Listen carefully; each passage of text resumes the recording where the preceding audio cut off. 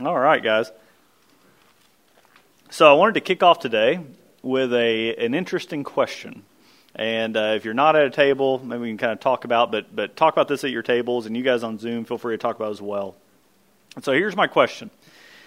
If you had a dream 3 nights in a row, so 3 nights in a row, you had the same exact dream. So in this dream, like, just pretend this dream is really vivid, like it's crisp. It's like you know exactly what happens in the dream, like it's clear to you, and you have it same exact thing 3 nights in a row. How would you know whether or not that dream is a message from God or not? Right? How would you know? How would you make up that decision? Talk about that. This is like a cold fakes question. This is a hard one. So you guys talk about it at your tables, and we'll come back here in a minute. Just how would you make that determination? I'm loving what I'm hearing. I'm hearing lottery discussion over here. I'm waiting. Has anyone ever had a dream, the same dream 3 nights in a row? So I think the only dream, we'll kind of gather it back up as you guys finish, but the only dream I've ever had that just seemed to recur and recur and recur, it always happens, it's been since I've been a younger adult, and it's always that for some reason I'm back on the high school basketball team, and I'm getting ready to play a game, and I'm completely out of shape, and I can't make it up the court, and I find myself crawling on the basketball court because I'm so tired, and I can't make it down the court, and I just embarrass myself in front of all the crowd, and so that's the only dream I have that keeps happening over and over again, but it's never happened 3 nights in a row. So for you guys who kind of joined in late, the question was, let's pretend like you have the same exact vivid dream 3 nights in a row. How would you know it's a message from God or not? Do anyone have a really good thought on how you would know whether or not that's a message from God? Contrary to God's word would be a great indication that it's not from God, right? Yep. Anyone? Pray about it. Pray about it. Ask God to reveal His wisdom to you. Yeah. Get some counsel. I almost feel like either you guys have spent too much time with me, or Klossner's been hacking into my files and sending you guys my notes, right? So well done. You guys nailed it. So that's exactly what I would do, right? Say you have one of these just odd deals. The greatest thing to do is always to, all right, well, is what I'm experiencing, is what I'm experiencing in anything in life, dreams, whether it be, is what I'm experiencing as guidance, is it consistent with the Word of God or is it not, right? Simple as that. Is it consistent with the Word of God? Have I prayed about it? Is it ambiguous? Have I prayed about it? Have I sought counsel? And have I sought counsel not just from one person? Because just as a good tip, like good advice, if you ever need like really good guidance on something, never just go to one person at a time. Go to 3 or 4 people. Because if you go to just one person, they all love you so much. They don't want to tell you something that you don't want to hear. They'll agree to whatever you have to say, right? So go to 3 or 4 people at a time so that they can have a nice counsel to discuss with you. But if you've done those things, and especially if you're getting guidance to go do something, it's consistent with the command that God gives us, why not do it? Right? If it's consistent with God's command, go do it. You're aligning up with His will. And so what we have to have, though, to pull that off is something very basic. To know whether or not something is consistent with the Word of God, what do you have to do? What do you have to know? So if you need to know what the Word of God says to help make your decisions, know if you line or not, you need to actually know the Word of God. Now, Proverbs speaks to a slippery slope of just ruin and despair and different things that will happen if you don't start with the right foundation. And so I really want you to keep that dream thought in mind, because you can take that same analogy and apply it just about anything, any decision you've got going on in life. But let's look at what Proverbs has to say about this. So we're going to be in Proverbs 19, verses 2 and 3. And so let me read it to you. It says, "Desire without knowledge is not good, and whoever makes haste with his feet misses his way. When a man's folly brings his way to ruin, his heart rages against the Lord." And as I was reading through Proverbs, trying to determine which passages to teach on and which passages to kind of scoot over, what really popped out to me in this verse was the last line. It says, "His heart rages against the Lord." And so I want to kind of track through how we get to the point that we actually rage against the Lord. I don't normally quote the Message, but if you guys have ever read the Message, it's a very summarized version of the Bible in very modern language, written by Eugene Peterson. And so I looked up the Message on this one, probably just because I just got done reading a Eugene Peterson book, and so my respect level for the guy is at an all-time high at the moment. But this is how he quotes verses 2 and 3. He says, "Ignorant zeal is worthless. Haste makes waste. People ruin their lives by their own stupidity. So why does God always get blamed?" Right? And you just think about that. People ruin their lives by their own stupidity, and God gets the blame. Right? And so we've got this cycle that we go through, and I guarantee you've got people in your lives who have gone through this cycle, and we see story after story in the Bible of people who go through this cycle. And if you look at your note page that I sent out last night, it's just very, very simple. You start with ignorance, right? Ignorance. And that may be just not having proper knowledge of what is good, not having proper knowledge of what God's commands are. You start with ignorance. You combine that then with zeal, with this haste to go, this excitement to go and do something, right? You combine that with zeal, and it leads to ruin. It leads to absolute ruin. You just kind of think about it. It makes a lot of common sense. If God has told us how to live this life, if He's told us what wisdom is, He says, "Follow my commands, and you will lead the life that I'm wanting you to lead." All things are good for those who trust in me, right? Like if everything in the Bible lines up, and He's told us the way to live, and by going outside of that in zeal, it makes complete sense that it would lead to ruin. Right, that as verse 3 says, a man's folly brings his way to ruin. But what's fascinating about this is that the final result is that our heart rages against the Lord as we find ourselves in that ruin, as we suffer the consequences of our own stupidity. Right, and I think stupidity is a strong word, but it kind of makes sense. Like you step back and you go, how stupid does it seem to have like a very clear book that God Himself wrote that says, live the life this way, right? It does kind of sound stupid when you really think about it. Like if you believe what I just said, if you believe that God Himself, the Holy Spirit inspired every word that is in this book in His created order, and this is how we should live, it does seem stupid to not actually obey. Yet, when we don't obey, which it happens to me all the time, we rage against the Lord. And in a simple explanation of this, I know most of the time that I'm in a rage, right? And rage is probably a strong word, but whenever I'm really angry, it's normally three things that can drive that in me. My kids, my wife, my job, right? My kids, my wife, my job. And most of the time, especially in the first two, but Josh would tell you the third one, this was probably true as well, but my kids and my wife, normally when I'm mad and I am really angry with them and I am lashing out, it's my own darn fault. Right? It's my own darn fault. I am more mad at myself, I'm angry with myself than I am anything else. But I take it out. I just hate that. And then same thing at work. Yeah, Major Duck, you mad at yourself too? Yeah, no, it's awesome. You guys are not in my top 5. You're great. Yeah, it's not the source of my anger or resentment at all. But normally in my job, when something goes wrong and it's causing me a whole lot of stress and anxiety and I'm angry, I can trace it back to a bad, unwise decision that I've made, right? But it's never my fault. In that anger, it is never my fault. I can come up with all kinds of reasons why it's your fault, right? Especially with my wife. I've got a plethora of reasons why any argument is her fault. She has a plethora plus one of reasons why it's my fault. And normally, for some reason, she wins that argument. So I don't know how that works, but there's this natural cycle in us. We have some type of bad knowledge. We combine it with zeal. We move quickly on things. It leads to bad consequences, and we blame somebody else. We rage against the Lord. And this has really serious consequences in this last point when we really rage against the Lord.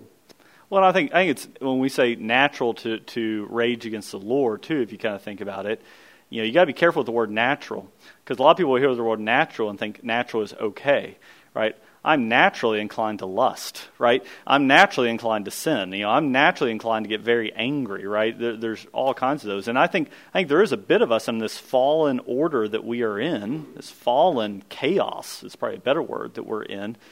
We tend to rebel against God because we are not God, right? I mean, that you kind of traces all the way back to the very original.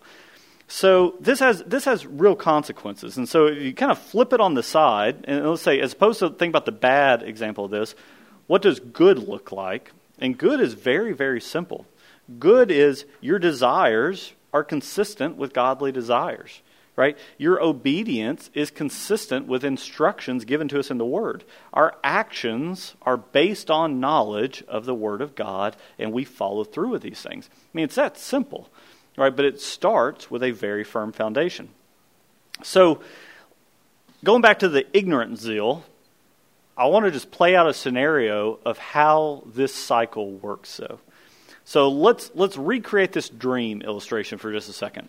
And I'm going to tell you up front, I'm going to tell you this scenario. This is not a true scenario. If anyone writes to my wife and tells them that Blake has something to confess, this is not true, but this is a good scenario to think about. But I go, what if I had a dream tonight? What if I had a dream tonight, and I had it for the next 3 nights? Same dream every night in a row.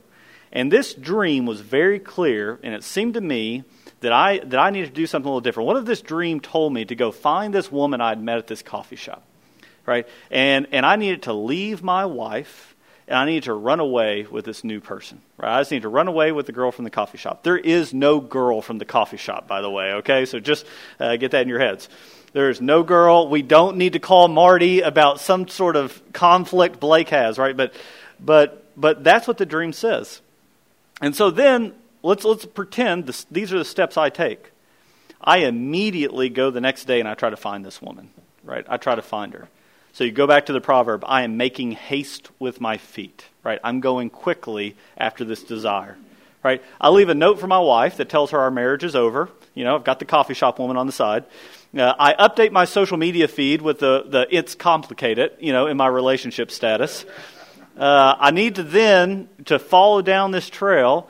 Probably be a good idea for me to inform Terry Fakes and Marty Grubbs that, this whole pastoral thing I've been doing is probably not going to work out very well. I'm embracing this vision, this dream I had.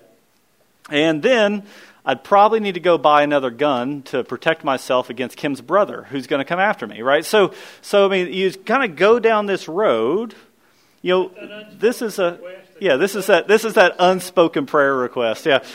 So if you go down this road, what am I doing? I am making a decision based on knowledge, which is not good, and I'm making haste with that decision. And then what are the consequences? What would you guys think the consequences of this decision would be in my life? What's that? Yeah. God's not winning. I mean, everything's been lost, right? So my marriage is obviously going to be over. My relationship with my kids will forever be tainted, right? Forever. I mean, it's almost impossible to repair stuff like that. My wife and my kids are probably going to have some fairly severe emotional issues for life. I'm probably going to be financially ruined. I do depend upon the job, here at Crossings. I mean, just walking away from my career would lead to financial ruin, as well as would have direct impacts on my wife and kids. And I would lose this, right? This community that God has given me, I am rejecting, right? I am absolutely rejecting. I couldn't walk back in here next Wednesday and teach you guys with that in my life, right? I'd hope you wouldn't let me teach you guys with that in my life. Yeah, and my brother-in-law catching up with me, it's not going to be an issue, right? But you think about that. Think about all I would lose. Right? And it's because I made haste with a decision which was with knowledge that was not good, right? Absolutely. My folly would bring my way to ruin. And then, when I get to ruin, my reaction would probably be, especially in these scenarios, God, why have you allowed this to happen? God, I was just trying to be happy.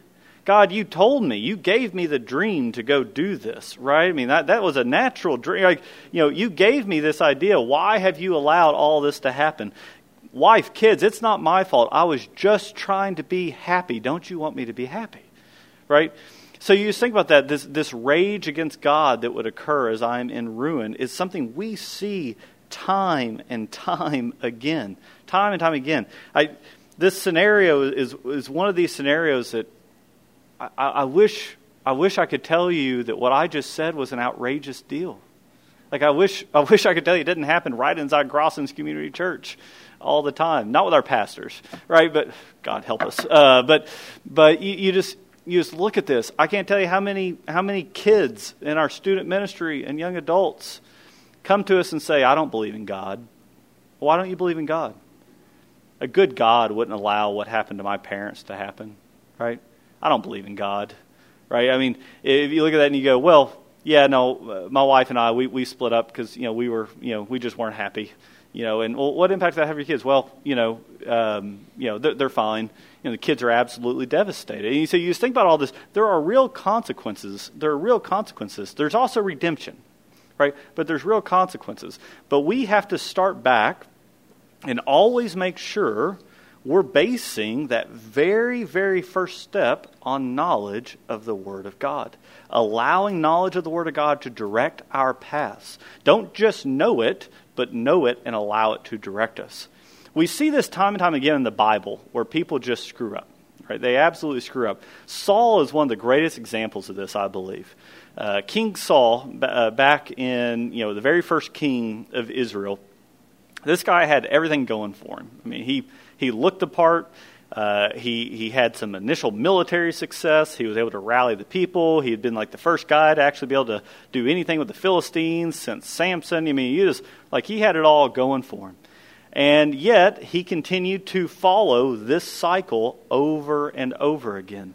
He got in a hurry. He was afraid. And so in his ignorance, he made haste and he made some really bad decisions. Right? Those decisions led to consequences. And he kept saying, it's not my fault. It's not my fault. He kept rejecting any accountability on this. If you turn to 1 Samuel chapter 22, there's this great story where we see this play out in really some of the most consequential detail. This whole cycle. This is a story where Saul is pretty much, he's chasing David. It's clear David's going to be the next king. Saul's not happy with that.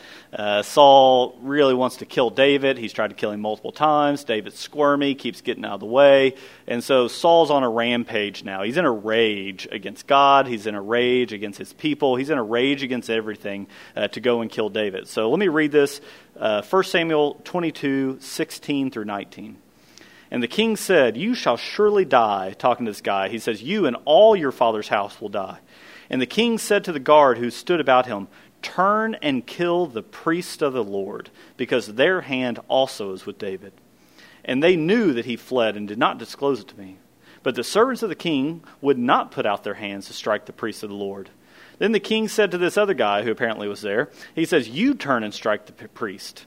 And this guy turned and struck down the priest, and he killed on that day 85 persons who wore the linen. And Nob, the city of the priests, he put to the sword both man and woman, child and infant, ox, donkey, and sheep. He put to the sword. All right, so we see Saul take this all the way. Ignorance, we see haste, or we see zeal, we see haste, we see ruin, and we see rage against God. All started with a very bad understanding of who he was, who God was, what his role was in God's kingdom at the time. And he continued to slide down that path. And we can just repeat that cycle with Saul in particular, time and time again. Now, did David, we always look at David as a different example compared to Saul, but did David ever make mistakes that were based on knowledge that was outside the will of God? Absolutely. Right? He made a few pretty big ones, right? So what's the difference between Saul and David? Yeah, David did have the same dream I had, didn't he? Yeah. Again, I did not actually have that dream, nor have I acted upon that dream. Let me caveat that yet again. But David did exactly what I just talked about. He acted upon the coffee shop girl, right? I mean, it's a little bit differently. David made a lot of mistakes. Saul made a lot of mistakes. What's the difference between the two? He repented. He repented of his mistakes. When Saul made a mistake, he doubled down in rage and actually went and, in this example, he goes and takes out his rage and violence on people of God, on the people who were accountable for providing God's word and God's instructions. Right? He takes that out. He gets paranoid. It's not his fault. David, when he's confronted with his sin, he immediately, in every case, repents. He repents of what he has done. He's humbled before God. He changes his direction. This is a great, I set this up. What's the difference between Judas and Peter? What's the difference between Judas and Peter? They both screwed up in a big, big way. Peter rejected Christ 3 times after he had told him, I will never, ever abandon you. He rejected him 3 times. Judas, gave him up, right? They both sinned in a very big way. What's the difference between the two? Repentance. Judas did not repent, and he ended up hanging from a tree, as I recall. That's how he killed himself, right? I'm looking to the pastor back here. He hung himself from a tree. Right? Peter repents, seeks forgiveness. Christ, in his grace, forgives Peter, and not only forgives him, but gives him a job. He says, go feed my sheep, feed my sheep, feed my sheep, right? He gives him a job, builds a church on that rock, right? Makes him a fisher of men. Completely changes Peter's life. Repentance was, changing his direction, going back to Christ, seeking forgiveness, is the only difference in the story of Peter and Judas. And it's really the only difference in the story of David and Saul. Repentance. You look at this in Revelation 16:10. Revelation 16:10. This is when, and I hate to even teach out of the book of Revelation at all. Just if you ever want to know anything about Revelation, watch Terry Fakes' series on Revelation. Watch it 5 times, then ask me a question about it. But it's a phenomenal series. But in Revelation 16:10, we're seeing the bowls of wrath being poured out. Right, bowls of wrath being poured out, and I love this passage. It says, the 5th angel poured out his bowl on the throne of the beast, and his kingdom was plunged into darkness. People gnawed their tongues in anguish and cursed the God of heaven for their pain and sores. They did not repent of their deeds. The difference in all of us, we are all sinners. All of us. I've sinned 3 times today at least right before I got here, right? It's like at least, like we are all sinners. The difference is, do we repent or not? David's a great hero for us to look at. There are so many great qualities of David for us to admire, but the primary quality we should admire is his humble repentance, right? When he understood who he was, who God was, and what that meant. So if you go back to that cycle, I think it's very helpful in that application to know where you are at any given point on that cycle. Are you at the point of ignorance? Right? Are you at the point of ignorance? I don't know the difference between the will of God and something that's outside the will of God. I don't know the difference between, is this something God wants for me, or is this something that I'm convincing myself I want because the world wants it, right? I don't know the difference. You guys are faced with decisions every single day that start with that, right? Is this something that is within God's command, God's instruction, or is it not, right? And so if you're in that phase and you don't know what the will of God is, I just encourage you. Make that a priority in your life. Make that the first priority. Is make sure you have a deep appreciation for the Word of God, because you know how important it is. Right? How important it is. We don't want to come to church and just sprinkle a little Jesus on top. Right? That's just not going to work. It's not the way God calls us. He calls us to exude His Word, to live it, to breathe it, right? To memorize it, to study it, to make sure it is what guides us. It is the light in our lives. So start there. But let's say you are ignorant to something, because God knows I am on a daily basis. You are ignorant to something, and you get to this point where you can make a decision quickly or not. You can make haste or you cannot make haste, right? If you're not sure in that point in time to make haste or to not make haste, what should you do? Yeah. Be still. Know that you are not God. God is God. Your thoughts are not His thoughts. His ways are not your ways. Be still at times. Right? This is why this group of men is so critically important. If you're struggling with something, if you're trying to make a decision, you may be ignorant to something. I know I am. You may be ignorant too. Come seek the counsel of your brothers in Christ. Right? Seek counsel. Pray. Pray to God that He would reveal it to you. I try to teach my kids how to read the Word of God. And I always tell them it's like a conversation. I was like, you start the conversation by praying.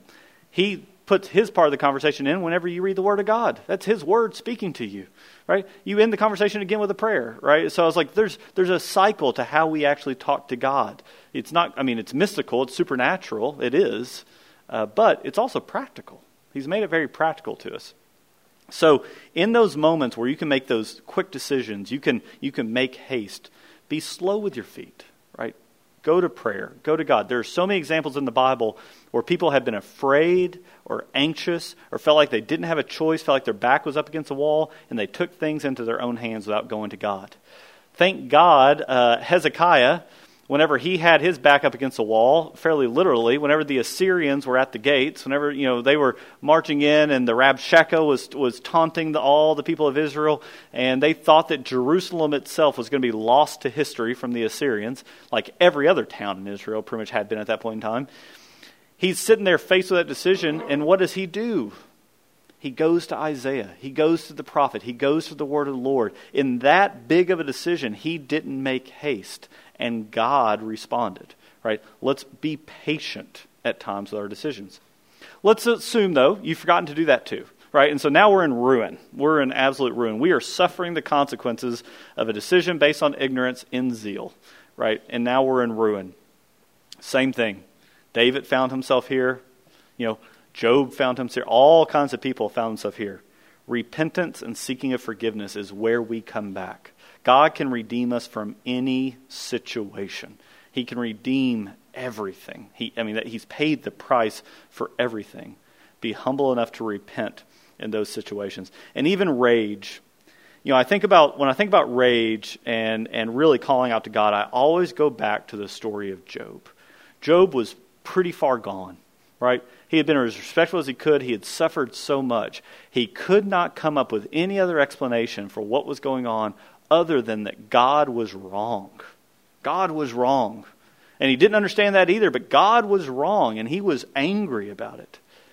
And in that moment, he did the right thing. He went to God. And in his rage, God did not punish him for his rage. He explained it to him. He allowed him to repent. He forgave him, and he restored him.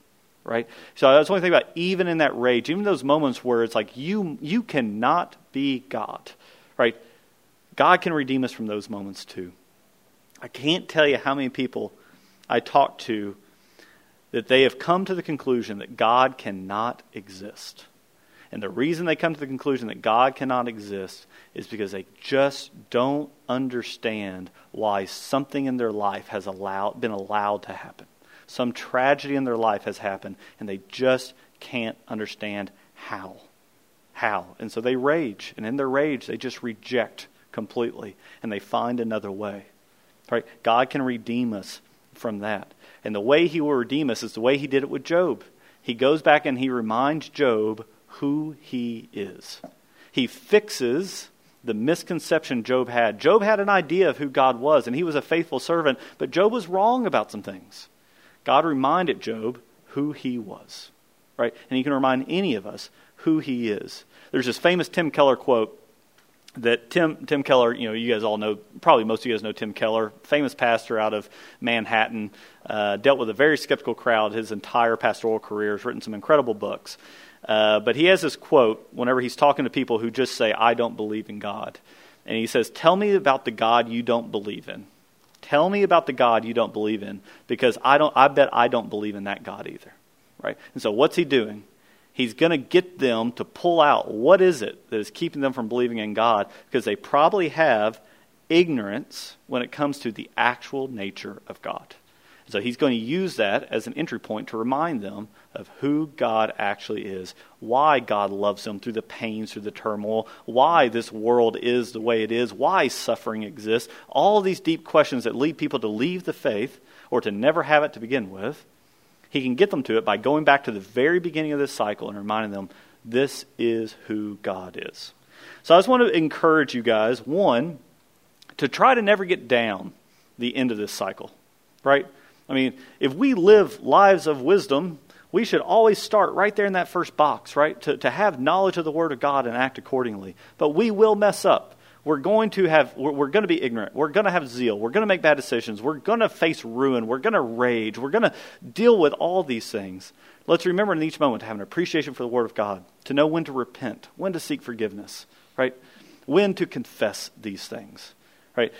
Every time, God, in His love and His grace, can redeem us in the midst of those trials. Make sense?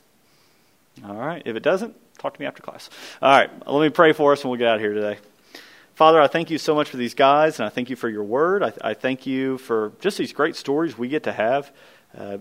Sometimes your word can be really complicated, and we have to really dig deep. But a lot of times it's very simple, and I hope at times we can accept the simple answer.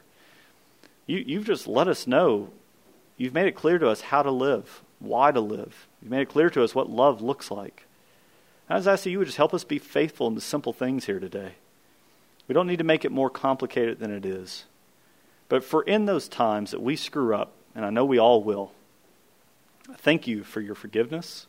I thank you for the opportunity we have to repent, to change our direction, to go back to you. I thank you for your grace, for we surely need it. In Jesus' name, amen.